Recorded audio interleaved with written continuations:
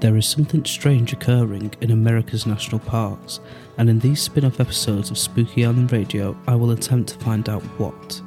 Missing 411 cases? Check. Bigfoot stories? Check. UFO encounters and more? Check. So join me once a month where I will delve into people's true encounters. And like I said, something strange is occurring in America's national parks. Welcome to the Missing 411 Spooky Island Radio Case Files.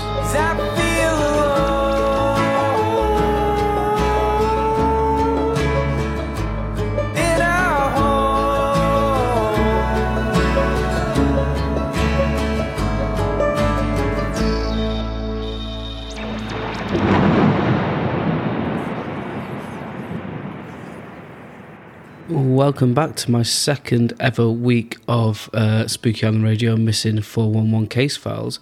It actually seems like it's been fucking ages since one of these episodes came out, because I think it's the second to last episode before I went on the end of season 2 break. And obviously this is the first Missing 411 Case Files episode of season 3. I apologise because I know a lot of people messaged me and spoke to me about this new format, obviously the Missing 411 Case Files, and people really seem to enjoy it. It's actually one of my highest downloaded episodes, so a bit of a shame, and I apologise for the long wait for the new episode, but hopefully it will be worth the wait. So thank you everybody for getting in touch, and I'm glad you liked it as much as I enjoyed doing all the research, because obviously, it's a bit different. It's not like I'm creating stories or like researching stories to tell on my main episodes. I'm doing the research, watching shows, and just sort of reeling off the facts of what's happened in different national parks. So it's a bit different, but I really enjoy getting all the research together, and it was nice to hear people saying how much they enjoyed it too. So let's, without talking too much crap, obviously let's get all the housekeeping out of the way. Go follow me on Instagram and TikTok,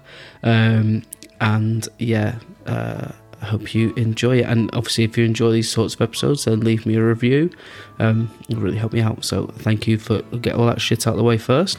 And now I can transport you to this week's episode, where we are going to the Ozark National Park.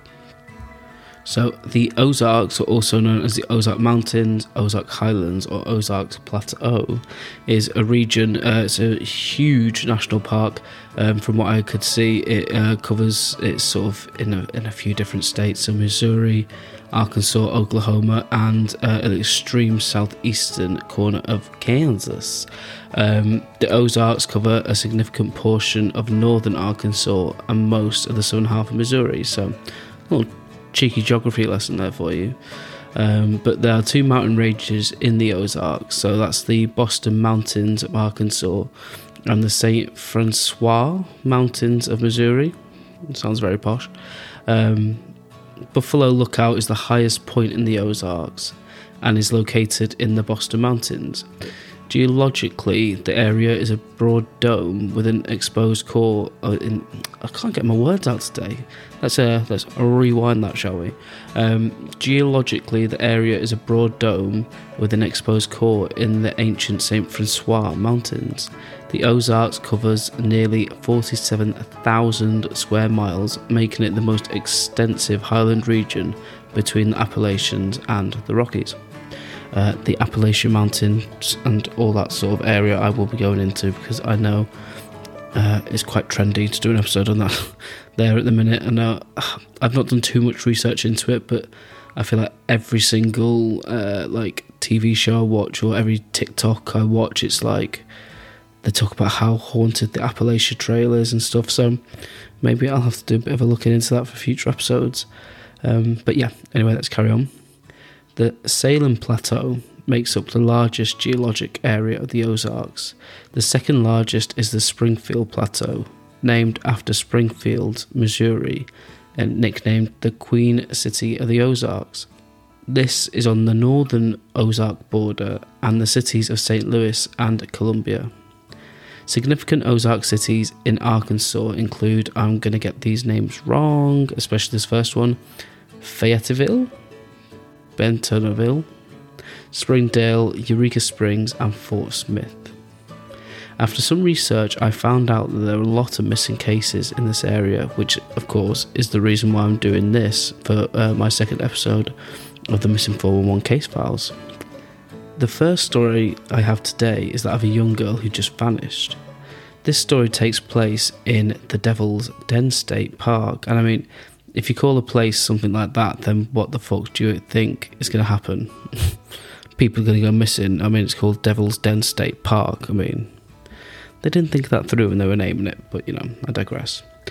It is a 2,500 acre wilderness area that is a magnet for tourists in the region. Here, people come to engage in all manner of outdoor activities, including picnicking. Is that really an outdoor activity? I don't know.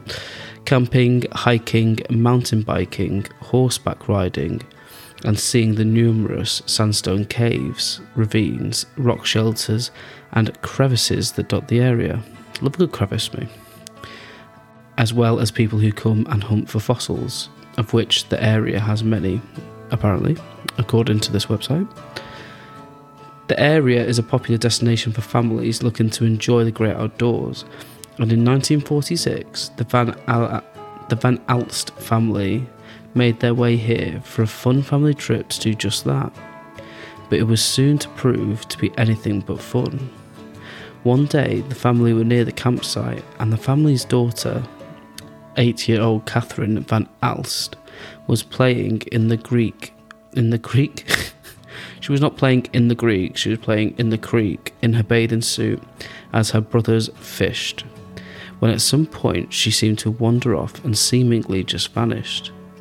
Her father and brothers had apparently been right near her and basically looked away for a moment to look back and find her gone.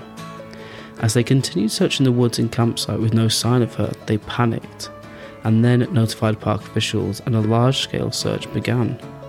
Searchers launched a meticulous, methodical search of the entire area of several square miles, with every moment that went by to be seen as critical, since the little girl was barefoot and dressed in nothing but a bathing suit, hardly the sort of attire for being out in the woods. The search went on for 6 days, and with no sign of the missing girl, and hope waning, until at one point a team of volunteers were in the forest and passed a cave, from which little Catherine Van Alst suddenly appeared and casually waved at them. According to those who were there, she was extremely, spookily calm and almost in a daze when she simply uttered, "Here I am." What made this completely mind-boggling was that the spot where she was found was around 7 air miles away and 600 feet higher than the place she had originally disappeared, which would just be the first of many odd details.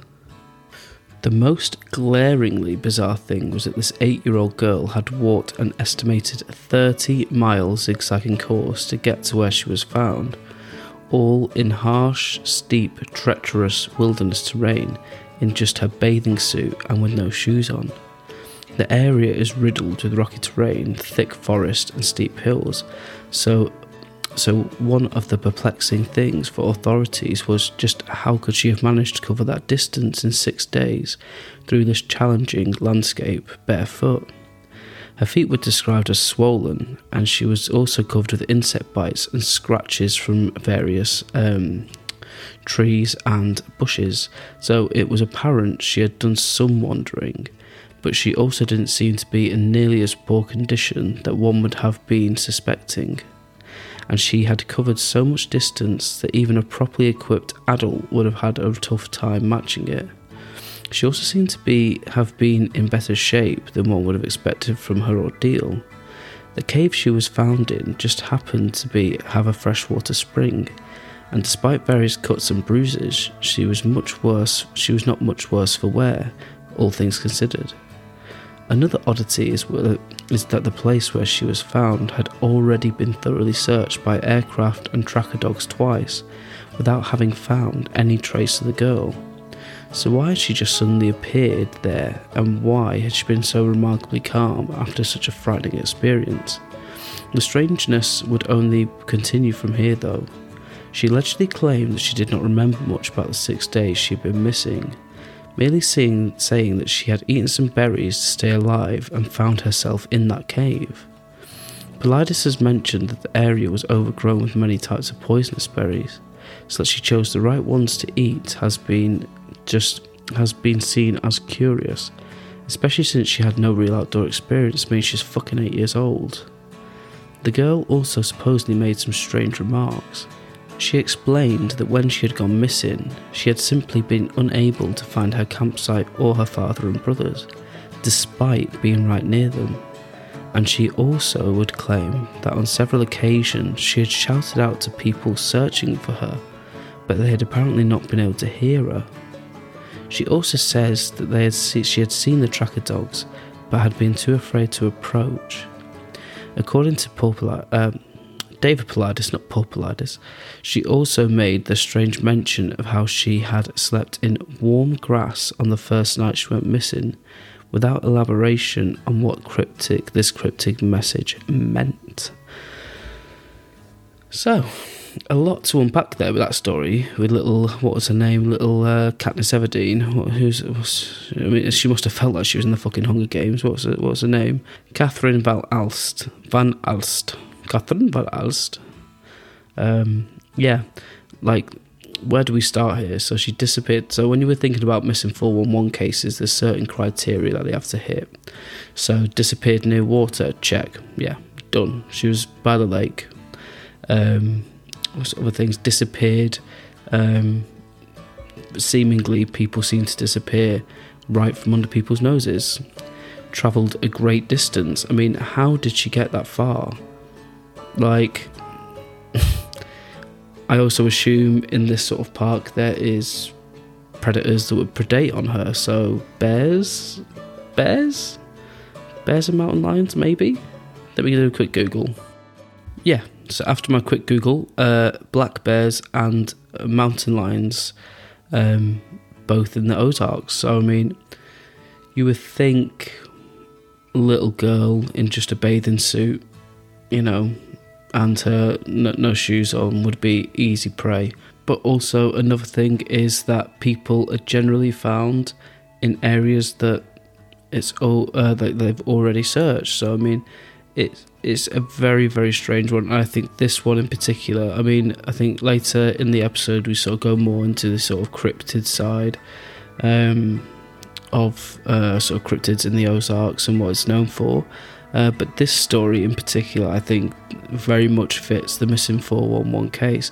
I mean, a lot of the times they turn up dead. So this girl was lucky. But yeah, it's such a strange one.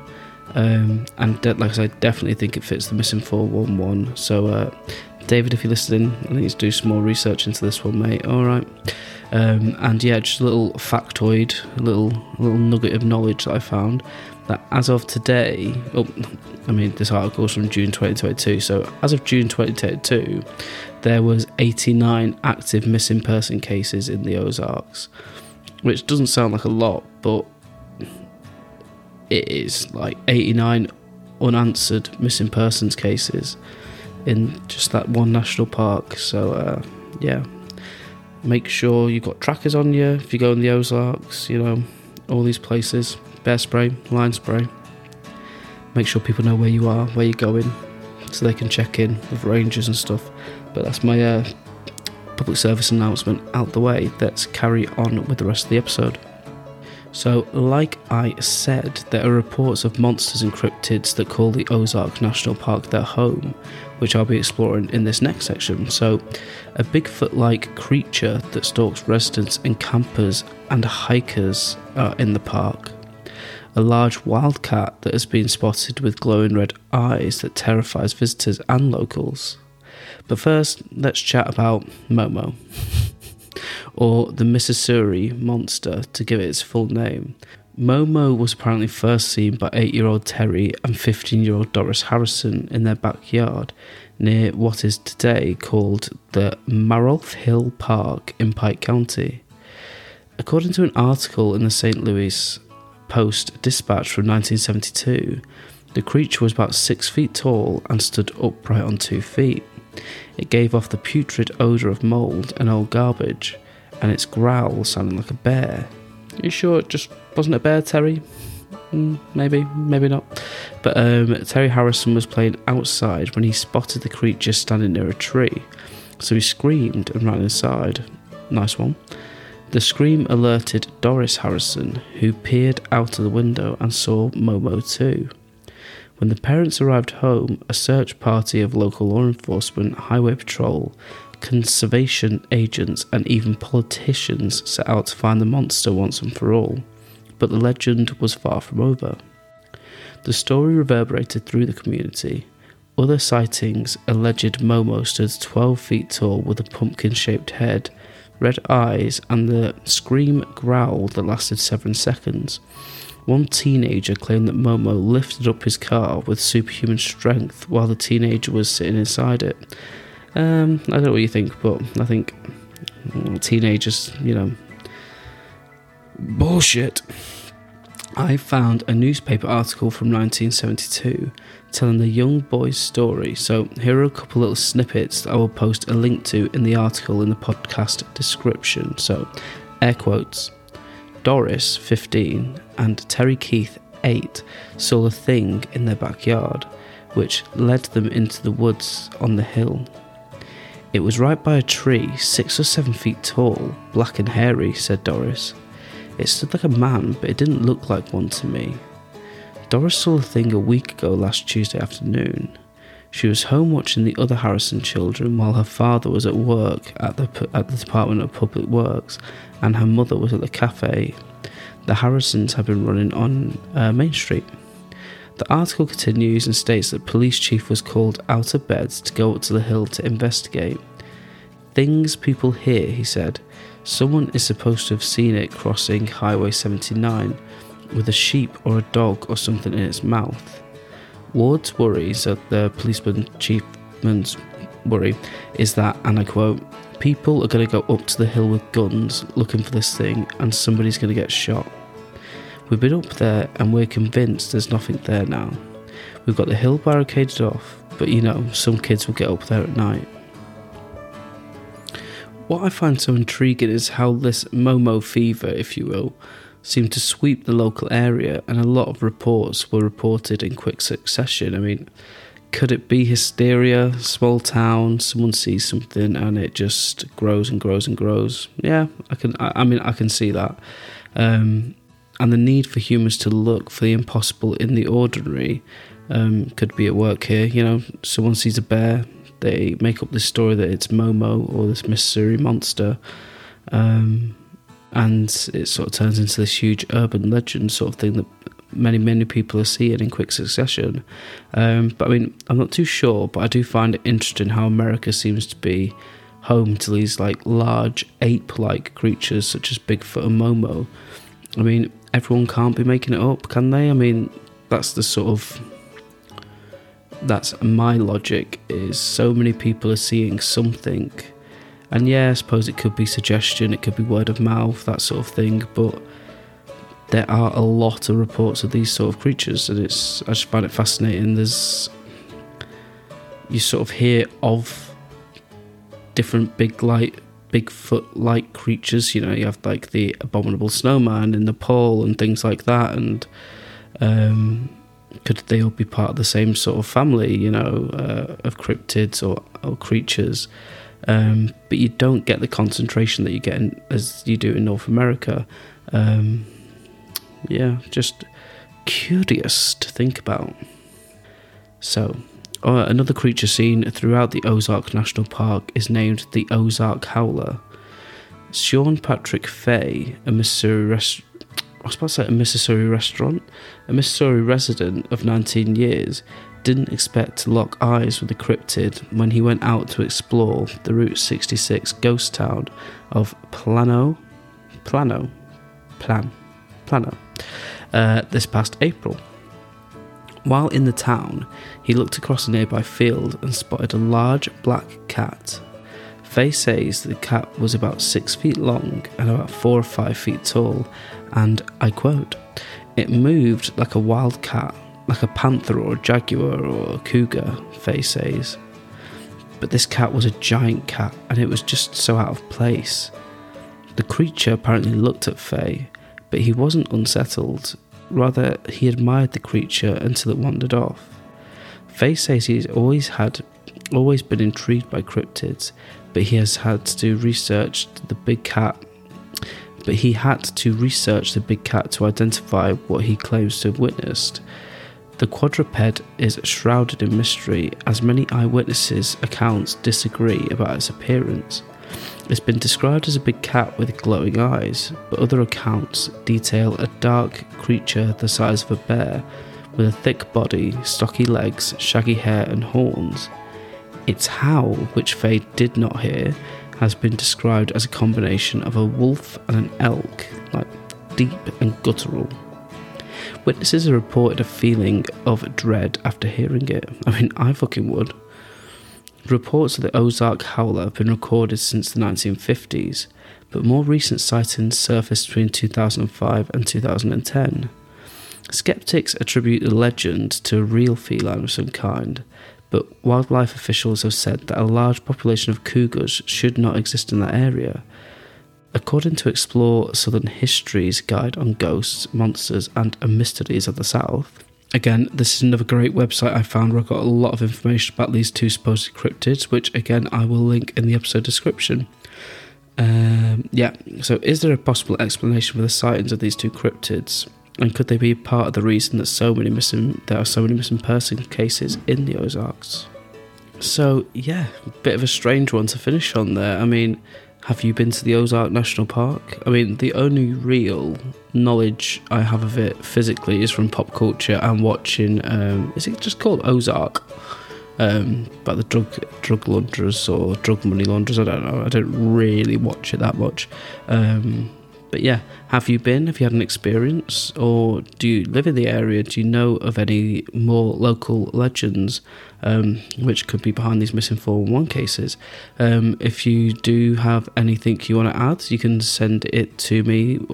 Send me an email at spookysislandradio@outlook.com or send me a message on Instagram. Because I would love to hear from you guys, because it makes my day. Spoiler alert, makes my day. So yeah, I think I'll round this episode up there.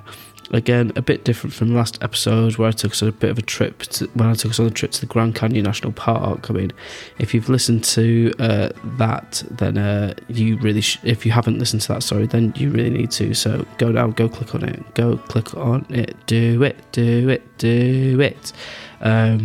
Because yeah, people really seem to like that one. So yeah, if you haven't heard it, go listen to it. And yeah, remember, me and Shauna are going on a big ghost hunt next week. So in Liverpool, we're going to this really haunted, apparently, old asylum and mental hospital. Oh, it's going to be so scary. So again, follow me on Instagram and TikTok if you want to follow us, because we'll be going live, and obviously I'll be posting quite a bit about it on the run up and during the investigation. So yeah, thank you very much for listening to me for another week. Just a little teaser.